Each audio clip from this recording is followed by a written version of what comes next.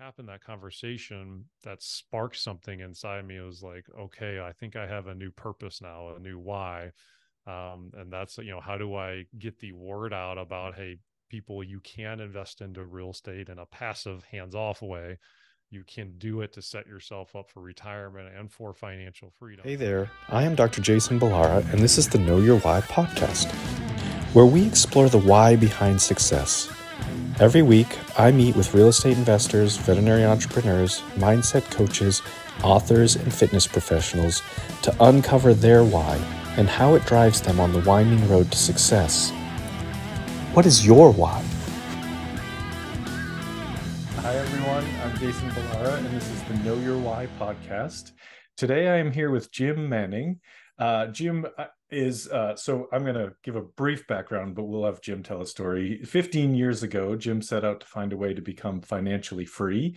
And that journey has led him to own 3 multi-million-dollar real estate companies. I like that you list working a balanced schedule and being, a present parent as some of your accomplishments, and invest in over $250 million in properties. So a lot there. I'm going to first say thank you. Thank you for coming on today, Jim. I know we've had some technical difficulties, but we'll get through this. But thank you for coming on and being a guest. I do appreciate it very much. Well, Jason, thanks for having me on. I'm really excited to be here and to get to know you, and hopefully I can provide some value for the audience here. Yeah, absolutely. Let's just start by, telling us your story, telling us your background, and then we'll dig in from there. Oh, that's great. So I started in real estate in 2006, and everyone thought I was kind of silly and foolish to get excited about real estate then, because that's when real estate caused that recession, right? And kind of the sky was falling then, and everything like that. And the way I figured it, I was like, well, I'm going to go against the grain, and if I can get aggressive when everyone else is getting scared, when the market does turn around, we'll be able to do some damage and make some good money. And so we started out in real estate and in a market that was kind of the sky was falling. And the lesson I learned then was that there's money to be had in every market. You just have to match the appropriate strategy with what you're doing and with what the market's doing. So got into real estate in 2006. Before real estate, my first job out of college, I was working for a self-made billionaire. And this guy, like, when you're 22 years old working for somebody like that, and you're riding on private jets and you're drinking $1,000 bottles of champagne, and it was a unique experience. I was able to see how the top 1% lives, and I started idolizing this guy. I was like, wow, this guy's pretty incredible. And he has this gorgeous girlfriend, and this guy's wider than he is tall. And yet, he has all of these cool things. Like maybe I like America. Maybe I'd like to have a little piece of America. So that kind of sparked in me this desire to, like, okay, well, maybe I can achieve something, because this guy built this company from the ground up. He's a guy just like me. Maybe I could do something like that. So it was a really fortunate experience when I got out of college. And the interesting thing was, the first week I worked for him, the company that I was with, we did a good enough job. We got asked back. And when we got asked back, he also invited me to dinner with his family. And so I remember going to dinner thinking, man, this guy must really like me. I can't believe it. Maybe this will be a great opportunity. And within 5 minutes of being there, I realized that the help was there, because his wife and his daughters absolutely hated him. And if the help was there, it would keep the peace. And notice I said I first met his really good looking girlfriend that was half his age. And yeah, he was still married and and had these daughters. So shocker that they didn't have a great relationship, right? And as the onion peeled back, what I realized was, wow, this guy on the surface that I idolized, and he's achieved the pinnacle of any sort of business achievement that you can, a self-made billionaire. As the onion peeled back, I realized, whoa, this guy's miserable, and he's not happy at all, and he has all this wealth, but no joy to be able to experience it. So then I decided kind of at that moment, I was like, well, I would like to be able to have some big business achievements and life achievements, but I want to do it in a way that doesn't cost me everything in the process. So how do I do both? And I started studying investing. I was like, well, if you're going to do good things, you need to know about investing. I poured into all sorts of books on the stock market. Warren Buffett, read several of his books. Then I started studying real estate investing, and I absolutely fell in love with that because of the ability to make and generate good money and do good things for the community at the same time. When you fix up a property, you're literally creating a home for a family.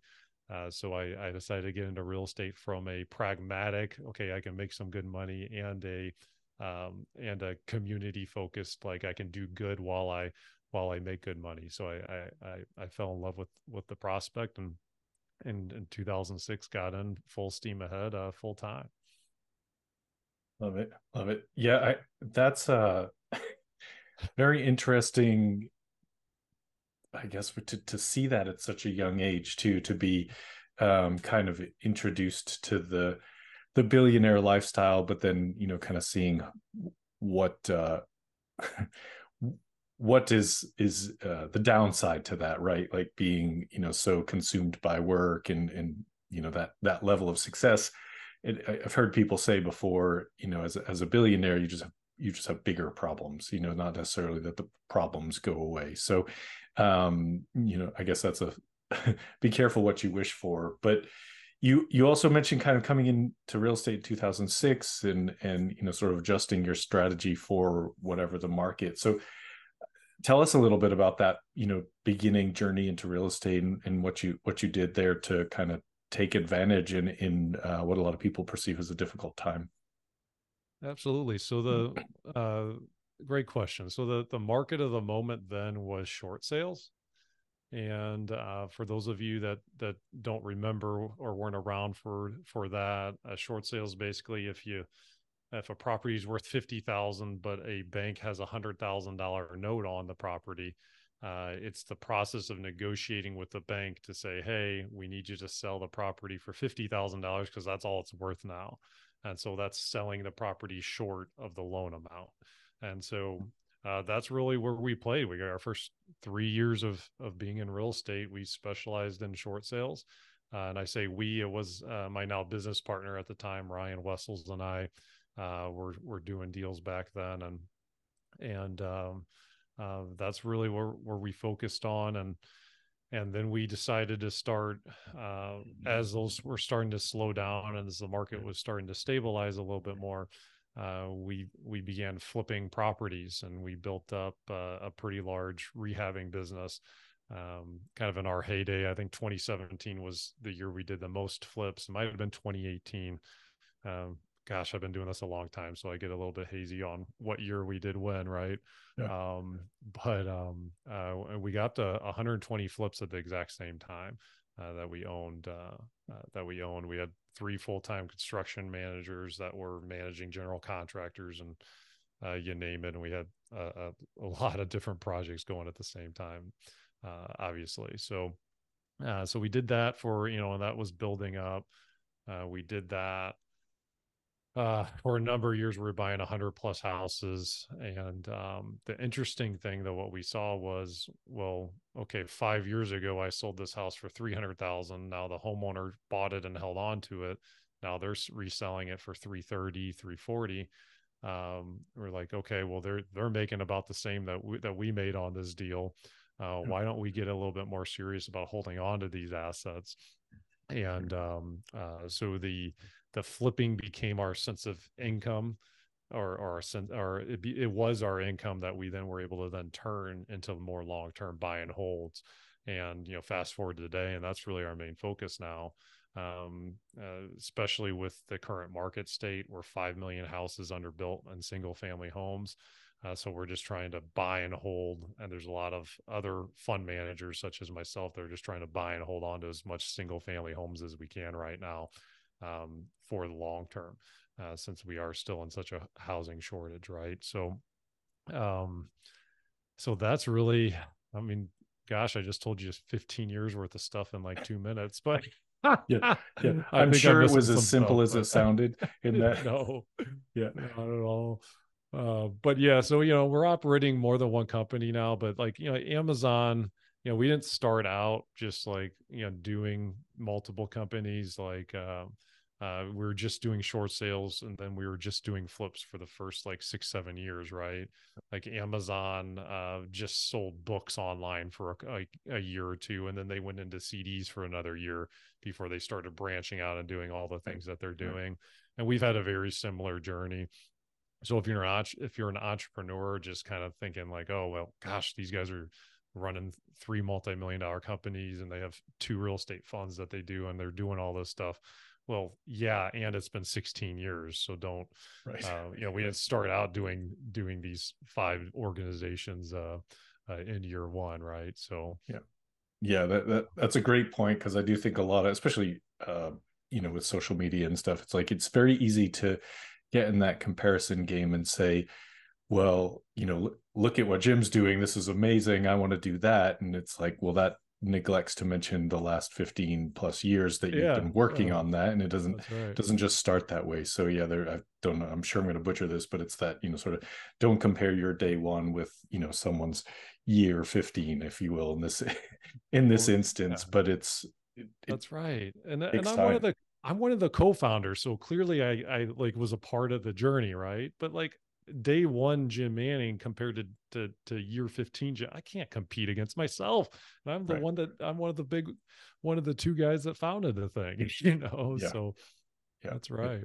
It's Um definitely a journey for sure.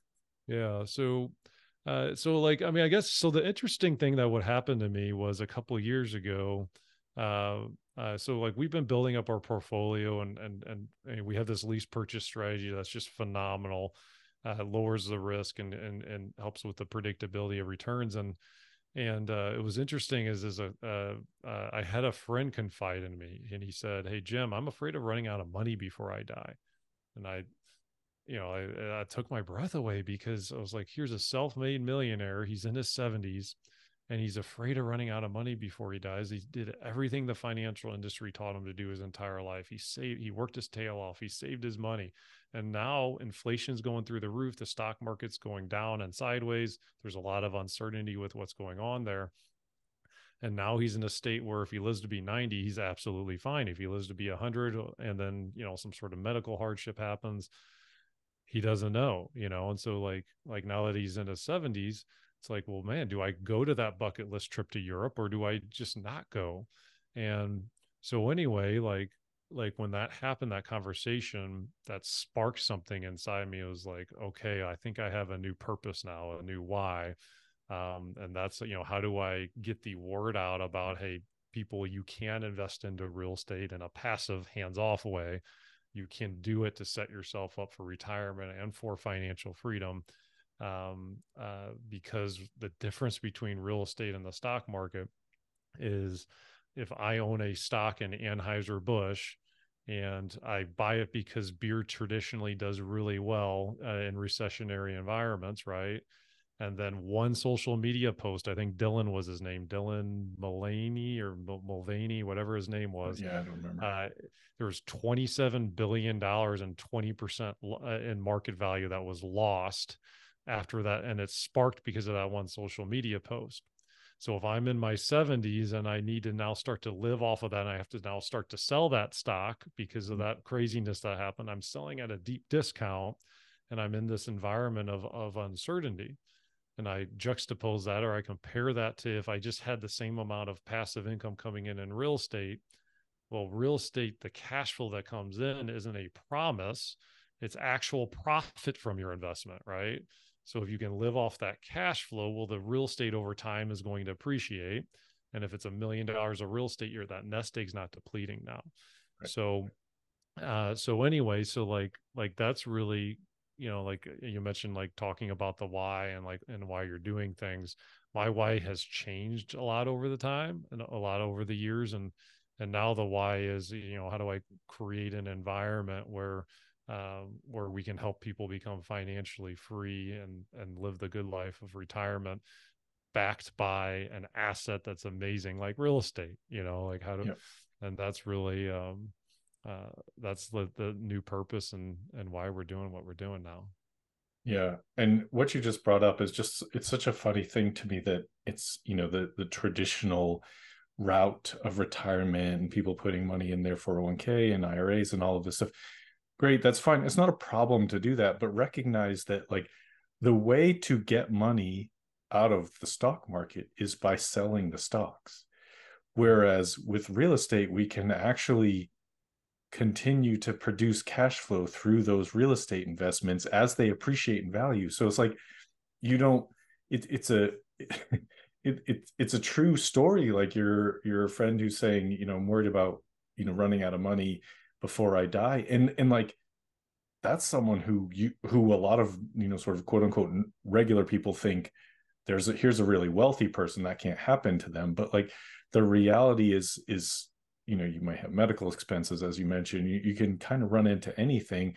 And if your nest egg is being depleted every year by having to make withdrawals, it's very hard to sort of feel comfortable about where that's going if you see that balance just always going down. And so I think it's a great point that you make there about, kind of the differences in terms of using real estate for retirement versus the stock market. Yeah. And for the record, a lot of people have made a lot of money in the stock market, and a lot of people will continue to make a lot of money in the stock market. And for retirement, when you're talking about one social media post can cause a 20 plus $1 billion of market value go away. That is for retirement when you're in that volatile and uncertain of an environment. Yeah. Well, how about we have a foundation of real estate that's not quite so crazy. And then now that you have that foundation in place, now you can you can do the stock markets, you can invest into private equities, you can do all sorts of other stuff that can work for you when the foundation's intact and the cash flow is intact from real estate. So it's not like an either or. It's like it's like how do you focus first on that foundation, get your structure set up so you don't have to worry about if there's another war that happens or any of that other stuff. You can just feel pretty good. And that's the biggest advantage I think that single family specific real estate has over pretty much any other investment vehicle I can think of, is there's not a market shift that can take single family residents out. And what I mean by that is Blockbuster is a good story. It got up to over $5 billion in valuation in 2004. By 2014, Netflix came around and the company was bankrupt and worth nothing. That was a market shift, right? In real estate, we have to live somewhere. As far as I know, there's not one market shift that can get us out of living somewhere. So like there is that need when it comes to single family housing, that you're just not going to be able to get around. So you're not exposing yourself to some of that unknown and some of the market shifts that can happen, right? Yeah, and you're much less at risk from something like you said, a social media post. I mean, Elon Musk likes to do that, post some sort of thing on Twitter that changes the value of his companies up or down. I mean, it can go both ways. It's just that volatility and unpredictability is pretty big, and it definitely is not an either or. And I think that hopefully people recognize that when we talk about real estate on the show, I'm not saying don't invest in the stock market, but most people are only invested in the stock market. That's what they think is the right way to go. That's what even their financial advisor tells them is the right way to go. And make no mistake, you're not diversified that way. You're not diversified by being in the stock market. Like, that's one asset class. You should be outside of it, whether that's real estate or include other things. It's fine, but the point is, it's you're not diversified just because you have a couple of different stocks, or you have, what I mean. It's all that kind of same potential volatility. That's absolutely right. And then so let's be fair, okay? Like, we're saying all the pros to real estate. There's one thing that really sucks about real estate. And let's be real, is that to execute and have profitable deals, like it takes time. You have to find the deal. You have to negotiate it. You have to find the right contractor and manage it and get it under the right repairs. And I'm talking in generalities. There's different nuances here, but even if you have a property manager, you have to manage the property manager to properly manage your company, right? Or your property. So there's a lot of work that goes into it as well. And in like the defense of like the financial industry and the financial advisors in the rearview mirror, was there wasn't a whole lot of hands-off investing opportunities available for people that outside of like family offices or like your old school 1% money. But nowadays, what's happening in the private equity space is you have these private markets that have been doubling since 2000. Now they're in the trillions, and they're continuing to double because these private investments are turning better returns, and they are giving diversification, and it's giving people that have money to invest in a great alternative to get out of some of this craziness swings in the public market and get into asset classes like real estate in a 100% hands-off way. So just because all of this work is needed doesn't mean that you as the investor have to do any of the work. You just have to find the right team or the right individual to invest in and have them do all the work. So the most successful structure that I've ever found in investing in real estate is when you have an active investor that's doing all the work, and you have a passive investor that's really providing the finances. Okay. And it's paying for things. And so there's a lot of different real estate funds out there and structures that allow you to do that hands-off investing. And the other cool thing about it is like you can take IRA money. It doesn't have to be, it can be retirement account money. Real estate is a class that you can invest that on. And so the interesting thing is that a lot of times the financial advisors will see these structures as competition. So like when we sit down and we have a consultation with people, one of the common things I get is, oh, well, I need to talk to my financial advisor about this. Well, that's great. And no, they're not. It's going to be very difficult for them to be a true fiduciary for you, right? Because they're going to be biased because they only make money when your money is within their umbrella. That's how they're charging you fees and how they're making money. If an investment opportunity is outside of that umbrella, then, you know, can they be a true fiduciary that's unbiased and actually look at it from an unbiased perspective? And so there's a lot to it. And these structures are on they've been around for 50 plus years, but it's really been more of an elite thing that, you know, so like they're becoming more and more commonplace as the nation's overall wealth has been growing and going up. But so it's fascinating to look into and to think about. I mean, what have you seen, Jason? You do a lot in this space too. What do you think? Yeah, no, I completely agree. I think the accessibility, funny that I had a guest on the podcast, Adam Gower, who would like, it was really cool because he kind of gave a history lesson essentially of, you know, the accessibility of private placements, you know, within real estate. And it was very, very interesting. And the reality is it hasn't been that long that the general public had reasonable access to real estate investment opportunities in the private market. It really hasn't. So you could say 10 years ago, even, you know, 10, 15 years ago, I didn't know about it. I didn't know how I could get involved. There was no way. I didn't know, especially then you needed to know someone who was doing it. There was no 506c opportunities that could be advertised. But now now there's no longer a way to say that it's not accessible, because there's ways to get involved with anybody. And I have the same reaction to that comment of, oh, okay, I'm going to go talk to my financial advisor. It's fine, but they probably don't know what they're talking about when it comes to this real estate specifically. So I think it's just kind of recognizing what's available to people and what opportunities are out there aside from, maybe what you're already doing. So I agree with you completely, what, sort of that point that you made. Absolutely. Yeah. It has been interesting, and it's the internet's really a helpful place. Like guys like, so, we've been doing this for 16 plus years. And I mean, even 4 years ago, if someone said, "Hey, Jim, you're going to own two real estate funds," I mean, I would have been like, looked at him like, "What are you talking about?" No, I'm not going to do that. And,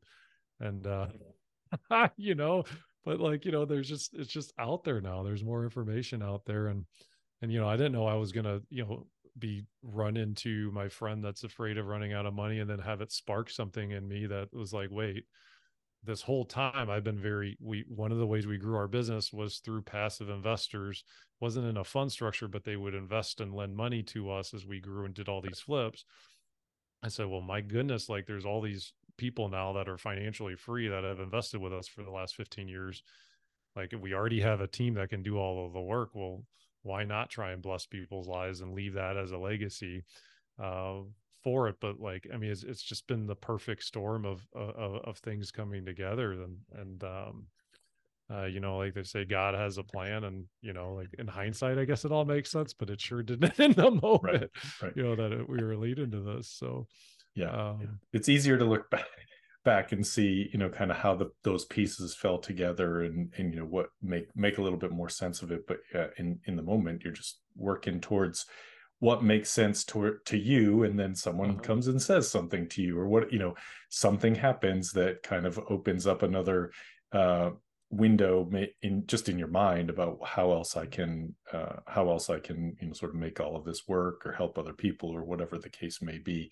I That's do. right. I want to ask you. I have kids. I don't have four kids. I have two kids, but I know here you listed, these, that passive income has allowed you to do some things, and you specifically mentioned work a balanced schedule, and parent four kids under 9 and coach teams and things. And this is maybe, I assume there are other parents out there that would have the same question, but selfishly, I want you to talk about that a little bit. What have you done to help, um, you know, create a lot of success, but also, manage to still be, there for family? Yeah. So oh, what a great question. I mean, there's a lot to unpack here. I mean, the first thing, like, I can't take all credit for it. I outkicked my coverage. My wife is amazing. She is an amazing mom. Um, I guess that is the for, key, because it's the same for me. It's like, just marry someone amazing, and then well, you yeah, and can be I get it that successful. that's a little bit of a cop out, because it's like, okay, great. Well, what do I do if my wife's not amazing or my husband's not? No, I'm Right. joking, but um, so that has been absolutely helpful. Real estate's allowed our family. So I'm a sole, like my wife's able to stay at home too. So that does really help. But real estate allowed us the vehicle to do that. It created Yeah. that, right? Um, but the life experience and getting crystal clear on, hey, I'm going to measure my success by what I gave up to get it. Okay. I'm not going to just measure success as I climb a mountain and become a self-made billionaire. I'm going to measure it by what was I able to achieve and at what cost. Okay. So the first step became very crystal clear on, okay, well, no, like I am not going to sacrifice my relationships with my wife, with God, with my children. It's like, I'm going to have those set up, and then I'm going to work my tail off, and I'm going to get as much done when I can. And if for whatever reason I don't get all the work done that I needed to that day after the kids go to bed, yeah, I mean, maybe I'll, instead of watching Netflix one night, I'll watch, I'll go through emails or whatever. But I don't do that every night. Every once in a while I do, and I go through phases of working more hours and phases of not. But like I almost started to treat, this is only entrepreneurs will understand this, by the way. Like if anyone's listening is like, man, what is wrong with this guy? I get it. Sometimes I think the same thing. Um, I had to start treating my family life as if it was my job when I was.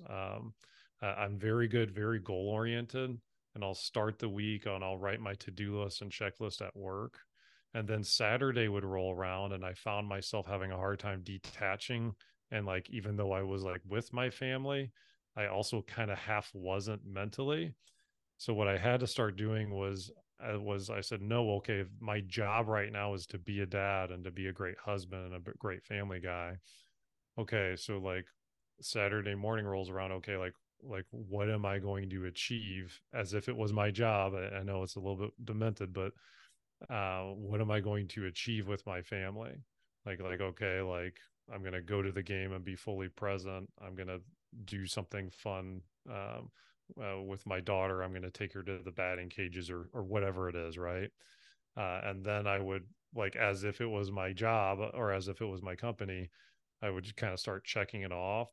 I don't have to do that as much anymore, but there was a time where I was starting to get a little carried away with my business work goals. That helped me reset it into more of like a centered and balanced approach.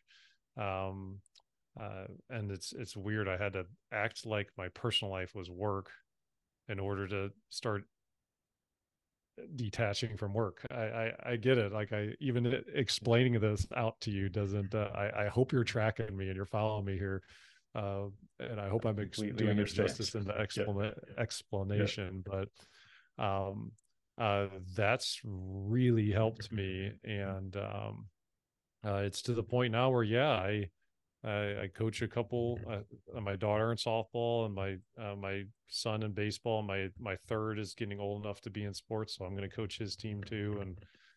And it's a lot easier if I look through the lens of what my priorities are. And you know what? If it takes me a little bit of extra time on some of the work stuff, that's okay. But the weird thing is what I found is the time to detach actually makes me stronger and allows me to get more work done than if I had been going just the entire time. It's interesting. Have you ever seen pictures of like a marathon runner versus a sprinter? Like, you'll see, like, just get an image in your head. Like a sprinter, they're typically like these studs of guys, right? They're like super muscular, right, super healthy looking. And then then in my head anyway, a marathon runner, I'm like, man, that guy needs a cheeseburger. That guy's just exhausted and famished, and just like super rail thin, right? And a lot of times we don't like think about that, but like if you're just going 24/7 at the work stuff, like you're in essence running like a marathon versus like, hey, can I be a sprinter? If I'm there from 9 to 5 today, man, I am going to give it everything I have, sprint as hard as I can. And then now I'm going to detach, reset. So then the next day that rolls around, I'm going to be able to sprint again and really kick some tail. So when I started getting into that better rhythm, I'm happier. I get more work done, and I solve more problems. And the personal precedes the professional. Like, if someone's, we've had team members going through some crazy stuff, quite frankly, over 16 years. Crazy stuff, and all the way to the point where, oh man, it's just some of the stuff you see as a business owner. And every time, like, some of the difficult personal stuff was happening professionally, like they were started to underperform and started obviously having issues. So like, if you don't take time to really take care of your personal and make sure that that's in good shape, like, it's over time, it's going to really hurt you professionally. Yeah, it's so true. And I think that, sort of like you said, treating personal time as run it like a business, right? Keep that personal time and similar mindset in terms of just having things scheduled and it allows, I agree, like, it allows you to be more efficient in your work. Your working hours are more efficient because if you say, I'm turning it off at X time or the weekend or whatever it is, then you have, it's almost better, because if you're just like, I work all the time, then you're like, I have all the time to get this done, right? And so, there's that saying about getting, you get work done in the amount of time you allow for it. So if you have, someone has a kid in school has a book report due in 2 weeks, they do the book report in 4 hours, but they do it the day before it's due, right? So it's just kind of like you can create efficiency and urgency within your work by just saying, I don't work outside of this period of time. Doesn't mean you get less work done. It just means you got to figure out how to make it happen, more efficiently. That's right. I used to think I didn't have any time. And like, when I started out working, like my roommate at the time, like, oh, he gave me so much trouble for this. So I started out, I was 23 years old, first couple of months being a business owner. I'm like just freaked out. And he comes home at the end of the day. I was working out of our apartment, and he opens up the shades and he goes, Jim, like, why are the shades down? I was like, I don't have enough time for that. Like, I had all this, like, I don't have enough time. I don't have enough time. Yeah. And I laugh at myself now because it's like goodness, before I had kids and was married, I had a lot of time, and the whole time I told myself how I didn't have enough time. Yeah. And here I am with legitimately less time, that I have the kids, and I feel like I have more time than I did before I had kids. Yeah. So a lot of it's like our headspace. It doesn't really logically make any sense, but and maybe some of it too is just prioritization.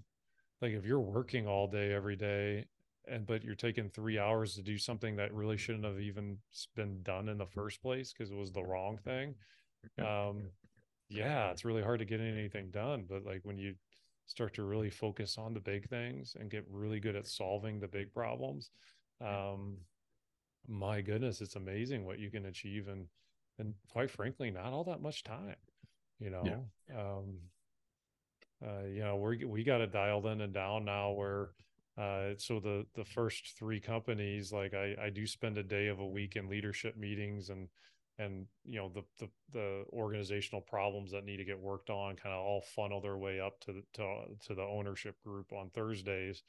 And we spend all day Thursday kind of tackling some of the problems, but and that's the three of the companies. That's all I'm doing now for those companies.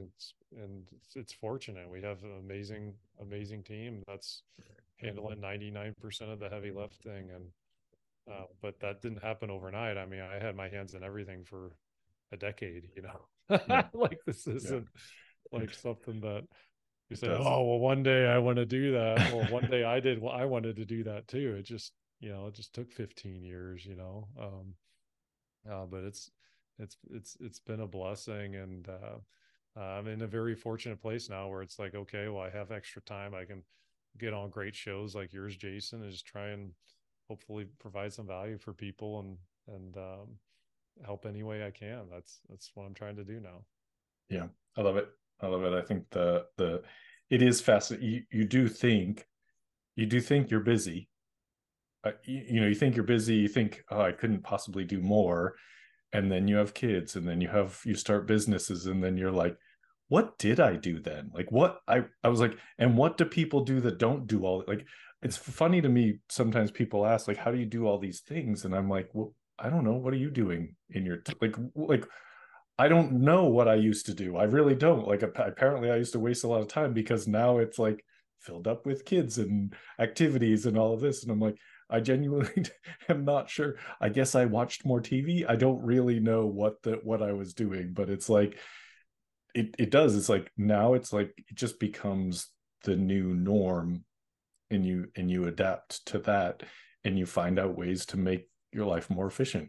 That's it. Like, it's just, it doesn't happen overnight, but that's ultimately what gets created out of, sort of adding family, business, whatever it is that you want to bring into your life. So I think it's fascinating to, talk to people that have experienced those same things.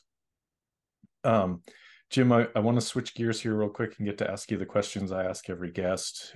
Okay. And the first one is based on the name of the show, but I like to ask every guest, what is your why? And I know you touched on it some. I want to give you the chance to expand if there's anything you'd like to add, kind of what really drives you at this point. Yeah, it's really just the legacy of time and treasure, and helping people become financially free, investing in real estate in a hands-off way.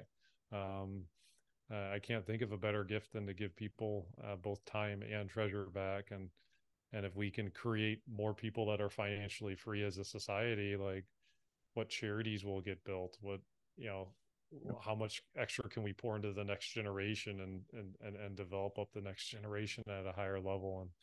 And if we can do that in a way that's like earlier, like, I've achieved it here as a 38-year old, I achieved it. I'm getting ready to be 40. If we can get more and more people that can get to a stage where they aren't limited um, by like having to do things, they get to a place where are young enough and hungry enough to get to do things. Yeah. Like what can we do as a society? How much good can we do? And so that's really, we're hoping to a legacy that I'm hoping to leave behind. And no mistake about it, as this thing grows, I win too. Like that's, I think that's, so it's not like I'm doing this for charity. We're not a non-for-profit or anything like that, um, but really, I mean, that is what drives me now. I think about, I'll feel pretty good if I, like, when I'm looking back on my deathbed and I can say, man, I really helped a lot of people. And then the good that was able to come out of that was, immeasurable. Like how do you even measure that? And so it's a lot more to me than just about the X's and O's and the dollars and cents. It's really about the working on the legacy now. So Yeah, love it. Tell us something about yourself that isn't common knowledge, special skill, a hobby, anything, let listeners know you a little better. I can do I know how to do a Rubik's Cube. I like looked at it online, and I can do a Rubik's Cube now. This is a new thing. I learned how to do it in the last 12 months. Oh, wow. Why? I have no idea. I guess like we randomly, one of the kids got it or something. I just started tinkering and playing with it. But I know how to do that. I've been getting into golfing and taking some golf lessons. I have been improving a lot there, and one of the things that, like, I feel like as I'm staring down 40, I'm getting ready to be 40 in 3 months, at the time of this recording anyway. Um, one thing that I find myself wanting to do is like a hobby or something like that I'm a beginner in it at again.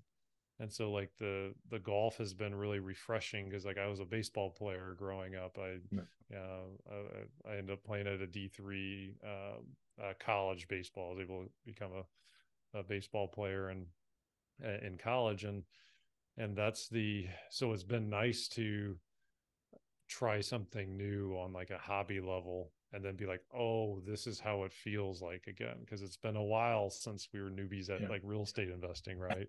Like, oh, this is what it feels like. It's such a humbling experience, and something that I've really enjoyed doing. Yeah, feeling growth, you know what I mean, like something as you master things, they become maybe not less interesting, but just you're not making those strides forward that you can when you start to learn something new. So I think I agree, like even just picking up something that is foreign, it feels interesting and new. When people hear this and they want to reach out to you, what's the best way? Oh, great. Yeah. So passivewealthshow.com is our website, passivewealthshow.com. I have 2 free, 100% free courses on there. One's about passive income, and I break down the strategies that we've used to generate. It was over $5 million in passive income last year, or I'm sorry, in 2022. It was So I kind of break down like what are those 3 strategies, why they're my favorite, and why I think everybody should do them. And then the other course I have is called Passive Profits, and it's about investing in your first real estate fund. and I go through, okay, there's a clarity finder, like, is investing passively even the right thing for you or not? Because like we shouldn't do there's nothing more tragic than spending time going down a rabbit hole on when we shouldn't have done it in the first place, right? So I help you think through, okay, should I be an active investor or a passive investor? Assessing risk on these deals. There's all sorts of different risk profiles. How do you measure that, and how do you figure out what that is?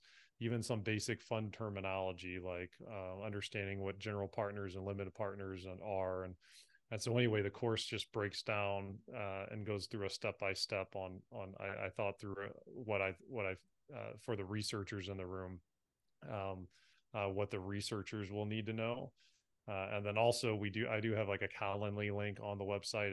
If you're really more the type that, I just want to talk to somebody, you can schedule a call as well on PassiveWealthShow.com, and we can connect and talk, and if there's anything I can do to help, I would love to. So so just PassiveWealthShow.com. Perfect. We'll put that in the show notes. My last question for you, Jim, what piece of advice would you give to someone who wants to get started in real estate? They hear this, they're excited by your story. What would you tell them? The first step would be just getting clear on who you are, what you're good at, and what approach you should do. Okay. I am an active investor. That was what's best for me. And all the passive income that my team generates for me is actually recurring revenue, because we're managing the team and we're creating passive income opportunities for other people. Okay. So what's best for me is the active investor route. But if you're someone that loves what their day job is, like let's say you're a doctor and you love your day job, the passive investment route is likely to be the better option. Because do you want to be start a new company that then you have to find the deal, you have to negotiate it, and then you have to build this business that's building your recurring revenue, but at some point, like it's still active. It's not an actual passive investment. So I think it is a really confusing that people a lot of times will say, oh, I love real estate because of everything on paper, the depreciation, the passive income, the cash flow. I love all of that. So I'm going to go out and I'm going to find a property and I'm going to become a landlord. Well, you're skipping a step. Yeah. First have some awareness, and get clear on how good are you at these things. Like you have to have sales skills to be good at real estate. Because without a sale, there's no deal, there's no property to buy. Like you have to sell yourself to a homeowner or to a realtor, and to get to people that have to make it work. Right. So I would say first self-identify, okay, like, am I an active or am I a passive investor? And then once you do that, now, okay, well, which, should I start studying strategies on investing in real estate, like lease purchase deals or apartment complexes or self-storage or whatever? Should I start to then get all of those trainings? Or if a passive investment's the right route, should I start studying how do I be a passive investor and take a course like Jim has on the PassiveWealthShow.com to develop that skill set? Because it's a different skill set, investing into a team versus that will do all the work, versus investing yourself, where you have to have all of the knowledge on running the repairs and valuing properties and all of that. Yeah. But yeah, I think it's great. I think you have to definitely think people should check out what's on your website, and that sort of, I like the idea of that sort of self-evaluation of where do I stand? Because I do think so many people are like, you tell them how great investing in real estate is, and their automatic thought is, well, I don't want to do all that work. And they just don't know they don't have to. You literally do not have to. Like, there are passive opportunities all over the place. You don't have to be the one to do the work. So it's I think a great point to end on. And I just want to say thank you for coming on the show today. Thank you for everything that you shared. I think just a ton of value there for the listeners. So thank you very much. Thanks, Jason. Thanks for having me on. Have a good one, guys. Absolutely. Folks listening, I know you're going to love this episode. Please like, rate, and review so we can get more great guests like Jim. And thank you all for listening. I am Dr. Jason Ballara, and this is the Know Your Why podcast, where we explore the why behind success. Every week, I meet with real estate investors, veterinary entrepreneurs, mindset coaches, authors, and fitness professionals to uncover their why and how it drives them on the winding road to success. What is your why?